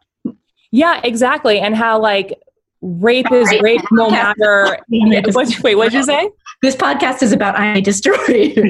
So easily we could spend a lot of time, because there's so much I want to talk to people about that show. Yeah, I just started watching, and I'm so used to the Netflix model that I went on HBO Go, and it was just like there were 5 episodes, and we watched the 5th one. I was just like, oh, I guess there's just 5. Like, it's over now, because I was like, oh no, wait, there's one every week. There's 12 of them, right? So I'm very excited that there's 7 more coming. Yeah, and it's so interesting because there's this direct line that everyone wants to connect this show to Fleabag, right? Because it's like these 2 messy women. They're both British, and it's just, I was having this conversation with my friend yesterday. I'm like, it's so fucked up that like we feel like we have to compare these 2 shows. Like, no one's comparing 2 men who make 2 great shows. It's like there can only be one genius woman, and like now she has dethroned Phoebe Waller-Bridge. I'm like, no, they both exist. They're both genius. Let's stop comparing women, and like let's let them all just exist on their level of genius, and like one doesn't take away from the other. They both are fucking great. Yeah, it's such a good point. And I do it too. I was like, I immediately watched that show, and I immediately started to compare it to Fleabag, and I was like, what's wrong with me? Like, I fall victim to it too, and I think we all do. And I'm like, I think that we need to just stop doing that, Yeah. And the other thing that I find I do, and even women writers do, is that thing of assuming anything a woman writes is autobiographical. Do you guys find that you fall victim to that too? Everyone writes is autobiographical to some extent, but not literally, obviously. Yeah. I don't know that I do that, but Andrew, you're really fucked up, Yeah, maybe it's just me. I'm trying to break out of that pattern. No, but I think that is. Yeah, but I think that is something like when something is so raw and it is so personal, you immediately associate the person who wrote it, I think, as somebody who has experienced that, because you're like, how could you possibly write something so great if you haven't experienced this thing? And I'm like, well, it's writing. Yeah. And you make it up. Like, as an actor, you're like, I don't have to be an alien to play one convincingly. Right. I mean, so there are these shows, Fleabag and I May Destroy You, but I mean, in network television that you still are working in, Corinne, not exclusively, but do you feel that network television has opened up in the way that female characters are allowed to behave? Because I think traditionally network executives have always been so ruthless with the notes about female leads and prescribing just like these small lanes of acceptable behavior for female characters. Absolutely. I mean, I don't know if anybody's seen In the Dark, but the CW has just been the most amazing partners.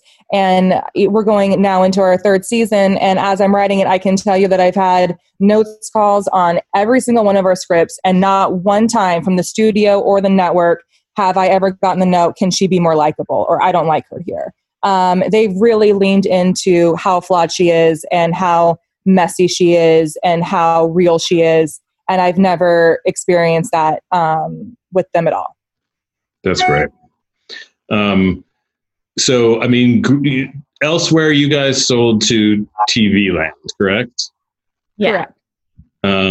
So can you tell me a little bit about just how you pitched it? You're sort of talking about where the germ of the idea came from, but do you remember much about the pitch?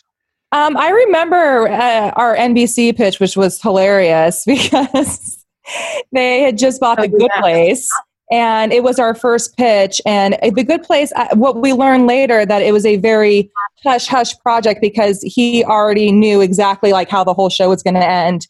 And they had already, I think, picked it up to series even before the pilot was shot, if I recall correctly. I could be wrong. And so I remember Noelle is a very good pitcher. I'm a very nervous pitcher. I don't enjoy being on, I don't enjoy performing, but Noelle was just like effortless. I thought you were so good at it. And the exact opposite, but I remember that we both kept turning red and sweating. I had hives. What happened was I had hives and I forgot. What happened was we had our whole spiel and we rehearsed it so many times and we were feeling really good about it. And we walked into NBC with our, cute Zara outfits on.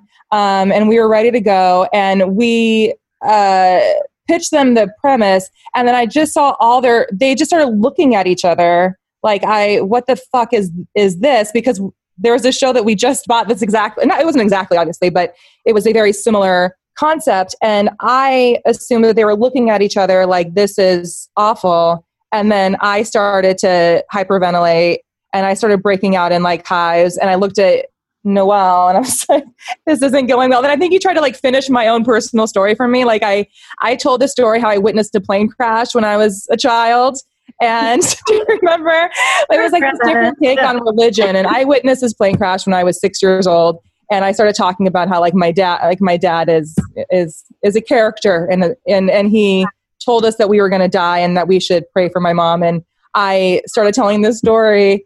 And I forgot what I was saying. And I think, Noelle, you just like picked me up and you're like, anyway, her dad then did this. And it was just a disaster. I remember that one being a full disaster. What was weird too is because obviously like Sure is big property because of that show, I guess. And they had announced that they'd sold The Good Place, but they hadn't said it was about a woman who died and was in an afterlife. So the NBC meeting, there were like 13 execs, and we were no one had heard of us. So most of our meetings were like 2 people, but I guess everyone came out to hear the idea that was, so like all of the big people that we could not have gotten meetings with were in this and were uninterested in actually the idea, just wanted, I think, hear what, it was just very, very surreal and not good. And that was our first meeting. And then like I walked out, I took a Xanax. I'm like, I'm having a severe panic attack. That was so bad.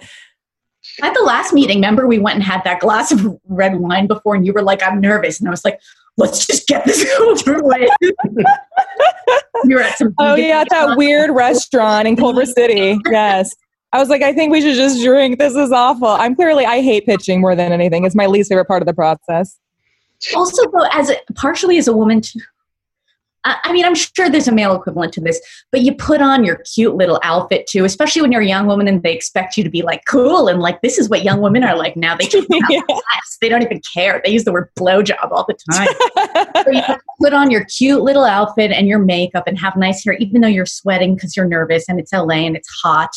And they want it to all look effortless. And it's not. We were wearing the exact same outfit and doing the exact same bit. And there's this canned laughter in the place where you and your producers have all agreed you'll do a little laugh.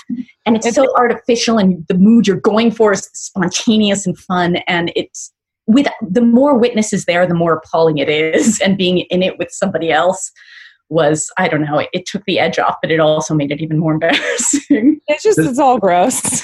The NBC thing seems so you can cruel. Like tell people, pardon? Sorry, I interrupted you. Oh no, I was just going to say, they know the log line, right? They knew they had bought a show that had the same log line because when they're hearing pitches, they've been told the log line. So it feels particularly cruel that NBC didn't just say, oh, you know what? We actually have a high profile thing that's in similar territory.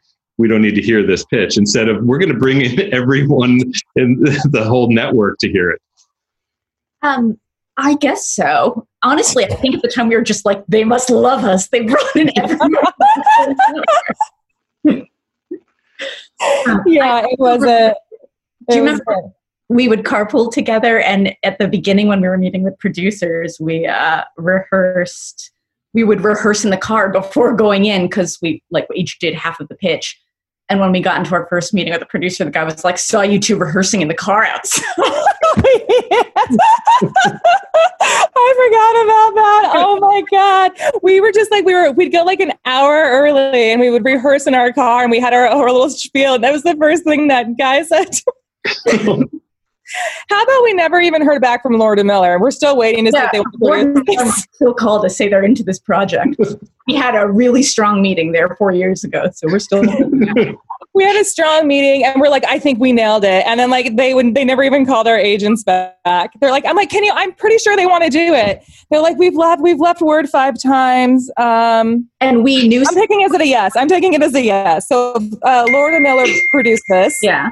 Sorry we couldn't take to the finish line, guys. We did our best. So the TV Land pitch must have gone well. I think they bought it in the room, didn't they? I think so, yeah. And also, though, like we really got along with people there. Really liked. Yeah, I did too. I really like them. Got it. Sort of what we were going for, at least, and asked like the questions that you hope you'll get asked that you have answers to, because that's what you were asking when you wrote it. And it was really, really great. She was fun. She was great. And so Gray, your lead in this, I mean, you guys were saying that or Corinne, you were saying that you weren't really seeing yourself, a female character like yourself on television.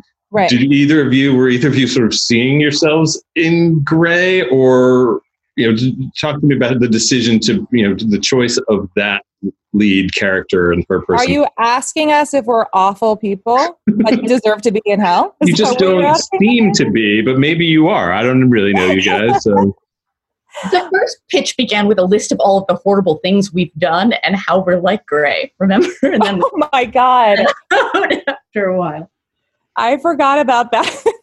I think that we did say that like in our first pitch, and the person just stared at us and we're like, we gotta rework this, kid. It was about how we hit cars while parking. And they were also like all lies. Remember, we just like lied. I mean, they weren't even like real things that we had done. We're like, we need to act like we're really terrible. And then I think the executive afterwards was like, do you really hit cars and not leave notes? And we were like, no. That was just. And that other exec was like, I get it. I do that all the time. And we were like, no, we were lying. I think, in the way that Noelle was talking about earlier, like how we are told that we need to have it all, right? Like we're told that we have to have these insane careers and these insane bodies and these perfect houses, and also like be really cool around guys that we like or girls that we like. And it's just, I think that I see myself in Gray a lot like that, where she's like kind of hanging on by a thread while keeping up all these fronts, I think I relate to that. I can't speak for Noelle, but I will. And she relates to it too. Well, I relate to Corinne, who relates to it. I think also it's like, remember in the end, and it wasn't in the version we read because it was in a different draft. At the very end, like when we were finishing our last draft, Trump got elected, and Gray, who's a terrible person in her office, had a Trump-Pence sticker on the wall. Oh, yes. And we were like, does that make her too unlikable? And we're like, she kills a man at the beginning of this pilot. But it was sort of, I don't want to, like looking back, sort of, I think what was happening in the country, which is the realization that we've all been moving at 1 million miles a minute thinking that that is the path to success, and really it's actually created this massive division, sort of was also weighed into kind of creating Grey less about us and more about what might happen if we kept moving at that pace while only thinking about ourselves and our careers and our appearances. I love that in this script, everything terrible that she's done, we were like, the Trump Pence is just one step too far, and we took it. That makes her irredeemable. We can't do it. We can't do it, Valdivia. Even though she gave all those guys HPV in the montage. She voted for Hillary.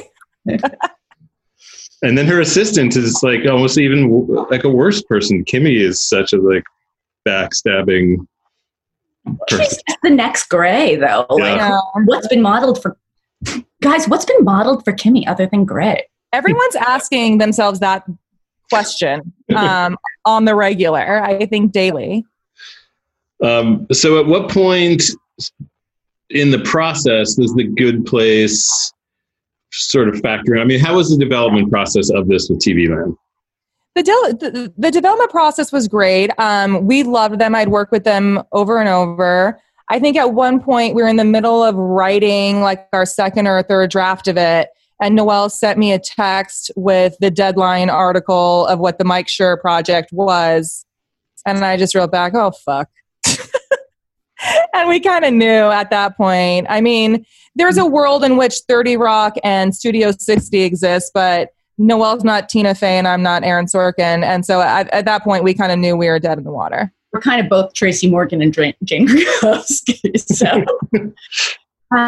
it was also a bit like, trying to resuscitate like a dead elephant, kind of this thing we'd worked on for ages. And then everyone was like, can you make it less like heaven-y? I mean, the only thing to do, right, is to play against The Good Place.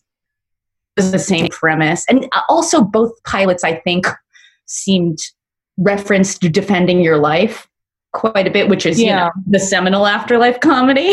That's canon for afterlife comedy. So as such, they were eerily similar. Yeah.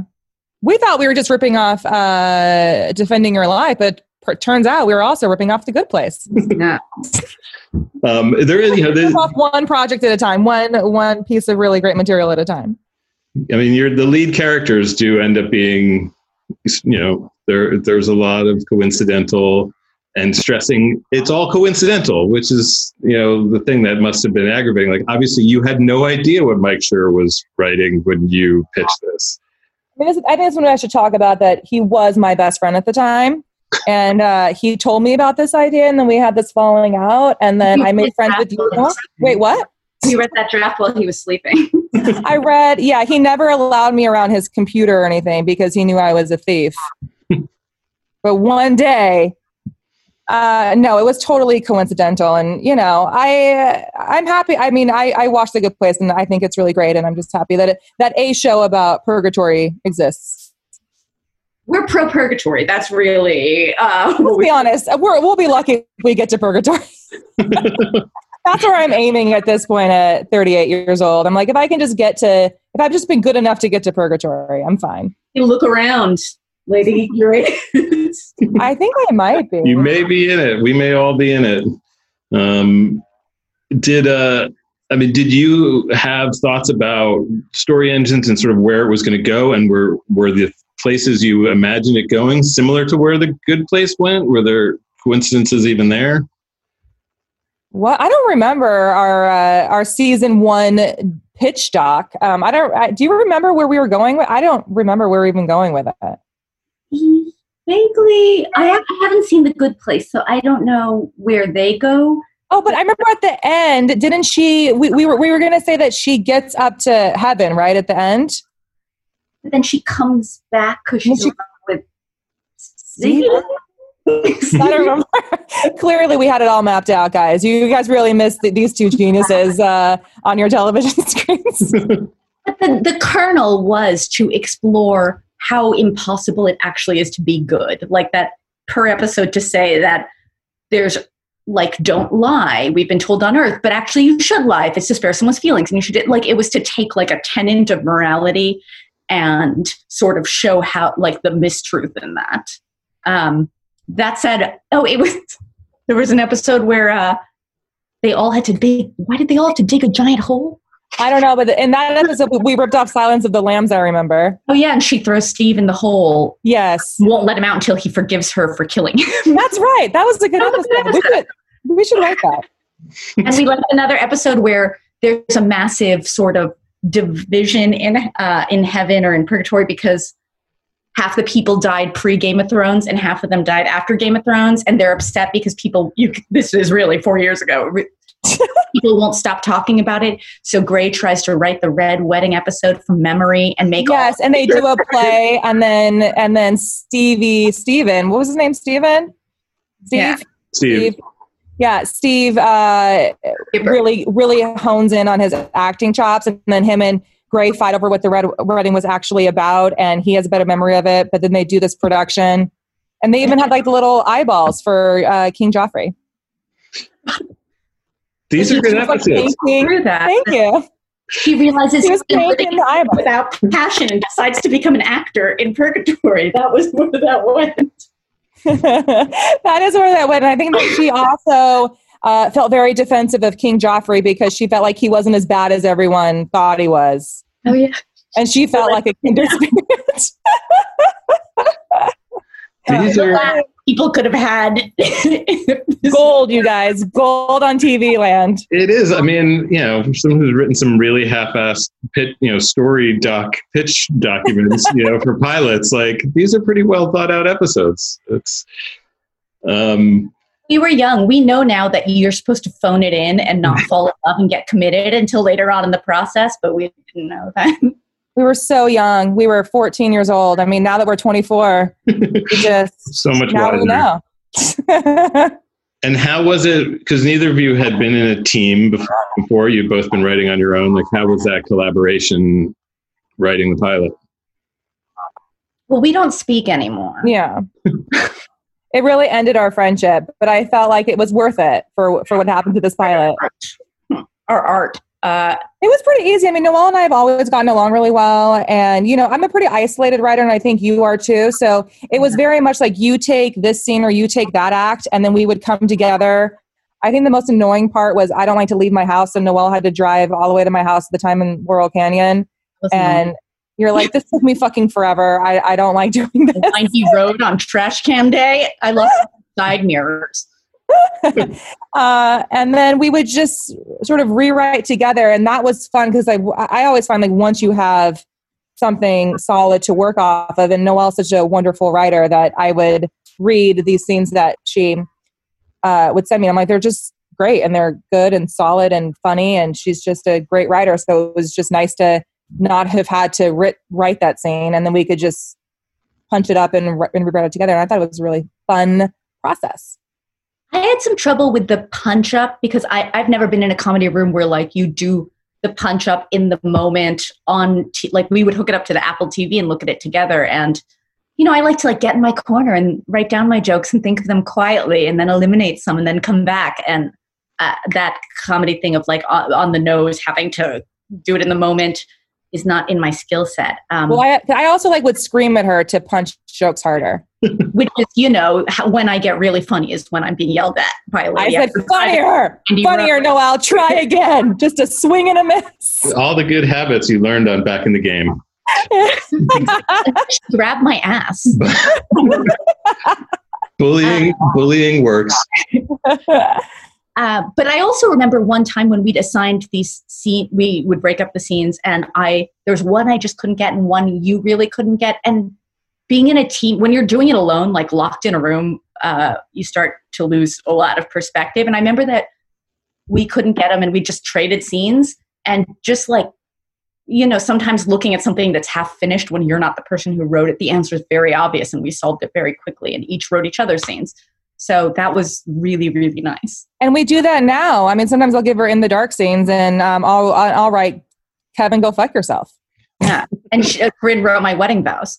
I did. And then she wrote mine. Sometimes we just trade children. Sometimes that she just hands me her baby and I hand her mine. I'm like, I can't. Let's figure this out separately. We have it all. We have it all figured out, guys. Obviously. So what was it when you saw? So Noelle, you haven't watched The Good Place at all. I've seen a few. I've seen like two or two. I've seen the pilot. I was sitting there like getting ready to watch the thing that crushed our dreams. It was very enjoyable. I mean, I wonder, did it feel sort of, well, this was a good idea. Like we did have it, like this could have worked if we had been the ones that had it, like the idea is solid. Was there anything sort of that confirmed, or was it all just like, nah, I'm bummed we almost got to do that show and someone else did? Probably the latter. I mean, like I felt so just like I've had so many dead pilots and I was just like, oh, another one bites the dust, and this one wasn't even totally my fault. I think all of the failures are my fault. You do have something so concrete in this case to point to as the reason why it didn't go, which, as you know, is such a rare thing. Usually it's like, I don't know. They just didn't pick it up. I know. It'd be funny if like they just didn't even like it. Like we would have picked up 2 purgatory shows. We just didn't like your show. That's also, I mean, we're sort of like clinging to this like driftwood. We're like, it's because of The Good Place, guys. Like this show would have been, we would just have like our floors lined with Emmys if it wasn't for that fucking Good Place. Like, he wanted to do a purgatory block, and that's why they took that meeting. And they're like, try again, ladies with mildly cute outfits. Bring a man. We want a man writing this lady. Yeah. Is there any way we can find a white man to write this lady? So how was it getting to finally hear it with your friend Kate Walsh reading the lead and all that? Good. Yeah, it was really fun. It was really funny. Like I was like, oh, it made me laugh. It was fun. I mean, I wish we could have done it, as the kids say, IRL. But alas, no, all that means in real life, sweetie. I know what they say. I mean, it sucked. I mean, I would have liked to, have met you in person, Andrew, and to hug my old pal Noelle and to have watched it on stage. But, it was really fun. And now I'm going to force you to read all of my dead pilots. Send them along. Can we workshop our stuff this way just by like having your actors read it? Like fancy actors come in and be like, oh, that joke doesn't work. I know we have considered, Ben and I, just like providing a service. Like, okay, do you guys want to, you guys want to hear your pilot before you submit it? Like, we'll bring in our crew of actors, and because you do, as you know, you learn everything by actually hearing it read by actors. You can read it to yourself as many times as you want. But once you have actors read it, things become so clear what works and what doesn't. They also saved a lot of stuff in that reading that like didn't work, or things that I didn't think were funny. They found ways to make moments out, especially the actors who were playing many characters. I thought really kind of specificity to them that was very funny to me. Yeah, well, it was our first experiment doing it this way, doing it on Zoom. And, it's obviously we'd all love to be in a comedy club doing these with a live audience and getting those laughs, and obviously, but I was really pleased with how well it worked doing it this way. Yeah, me too. Yeah. So thank you for volunteering to be our guinea pigs. Thank you for choosing our dead pilot. Well, someday we'll get to meet IRL, which I look forward to doing. But thanks, guys, for letting us read it. And it was so much fun getting to meet you virtually and talk to you about all this. I know. Thank you. Thank you so much. It was so fun. And remember our youth. And good luck, Corinne, with the pilot. I hope you get to shoot it someday. And Noelle, I really hope we get to see Kevin go fuck himself, because it sounds amazing. Me too. And whatever the next thing for you is going to be. And thanks, guys. And Thank I guess we have to say stay safe, because that's what you have to say at the end of every conversation now. Stay safe. Don't be a dick. Wear a mask. Yes. That is Corinne's Instagram right now. It's just that. I will leave on this. I just don't understand. It boggles it keeps me up at night. I'm like, why won't people just put on a fucking, I don't understand. I don't get it. Knowing that you could walk by somebody, not knowing that you are infected, and kill the person walking by you, and you're still like, no, It's uncomfortable. Yeah. It's Boggles the mind. it's the unfortunate lesson we're learning of just how much people suck, just how selfish people are. Everyone's getting stuck in purgatory. No one's going up to heaven. I know. It's such a bummer, and how much America has completely fumbled. This is and other exploits. Yes, they didn't. And pretty much everything else. First, America doesn't pick up elsewhere, and then this. It turns out that gray character, like it used to be fun to write terrible characters, and now it turns out that it's hyper realistic. Yeah. I know. Gray definitely wouldn't have worn a mask. Gray is that woman in the Trader Joe's for sure. Gray, a bat or whatever that caused. Did you see that guy in the Costco? What a fucking psycho! Yeah. All right. You're great when you wear your sunglasses on the back of your head. Yes. Wait, we can't leave on this note. No, we can. I'm sorry. I'll talk about masks forever and how much people suck forever. Leave us on a better note, you guys. Okay. I'll leave you on this note. My mom watches our child. She's our nanny. And he got mad at her today. And he looked at her and he said, "Wipe my butt." Corinne's son is 36 years old. I was like, I don't understand. Where did you even think to come up with that? I don't. Wipe my butt. You're raising him right. It's that year you missed doing those 2 pilots. That's the cause of all of this. That really is. It's true. It is true. But my one proud parenting moment was I, like everybody else, watched the news on my phone, and I was watching some dumb thing that Trump was saying, and he looked over at my phone. He's like, "Mommy, that's the bad man. Don't watch that." Very good. So while he says "wipe my butt," he also is on point with his opinions on bad people. Whereas my baby is super MAGA. Oh no! What happened, Noelle? She's from Kentucky. She's just wearing that little red hat. Wearing that little red hat. Figured out how to order it online and wear it. Leave us with a cute baby story, Noelle. She's got the cutest baby in the world. How old's your baby, Noelle? My baby is 9.5 months old. Oh my gosh. Yes. Do have a? I mean, most of my cute stories are from before I was locked in a house with her for 5 months. But she's, babies when babies discover new sounds, they make them a lot as they're learning, and she's just learned how to make this sound with her lips, like. So now, like smacking them. So now she just walks around or crawls around beatboxing all day, and it's really cool. Oh, that's very cute. I wish you guys could all see Noelle's face as she was doing that. For some reason, she went very close to the camera. I thought maybe that was where the microphone was, and that was so you would hear it. I don't know where the microphone is. All right, guys.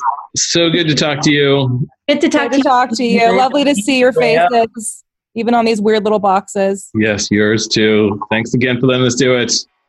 Bye. Bye. So that is our show for this month. I want to say thanks again to everyone who's gone out of their way to support the show as a Max Fun member. You are the reason we can continue doing this. And we've got a lot of great stuff coming up. Help make it happen by going to MaximumFun.org/join. Dead Pilot Society is produced by me and my co-host, Ben Blacker, and our associate producer, Noah Findling. I really hope that many of you can join us tomorrow, Friday, June 17th, for our next Zoom reading. Go to houseseats.live for tickets. It's only $6.50, and it supports Color of Change. I'm telling you, it's going to be funny. We're going to be doing more of these, so follow us on social media to find out when. We're on Twitter at Dead Pilots Pod and on Instagram at Dead Pilots Society. Okay, everybody, stay safe. Find a way to help someone. Be nice to yourself. Wear a mask. And we'll all get through this. Till next time, I'm Andrew Reich.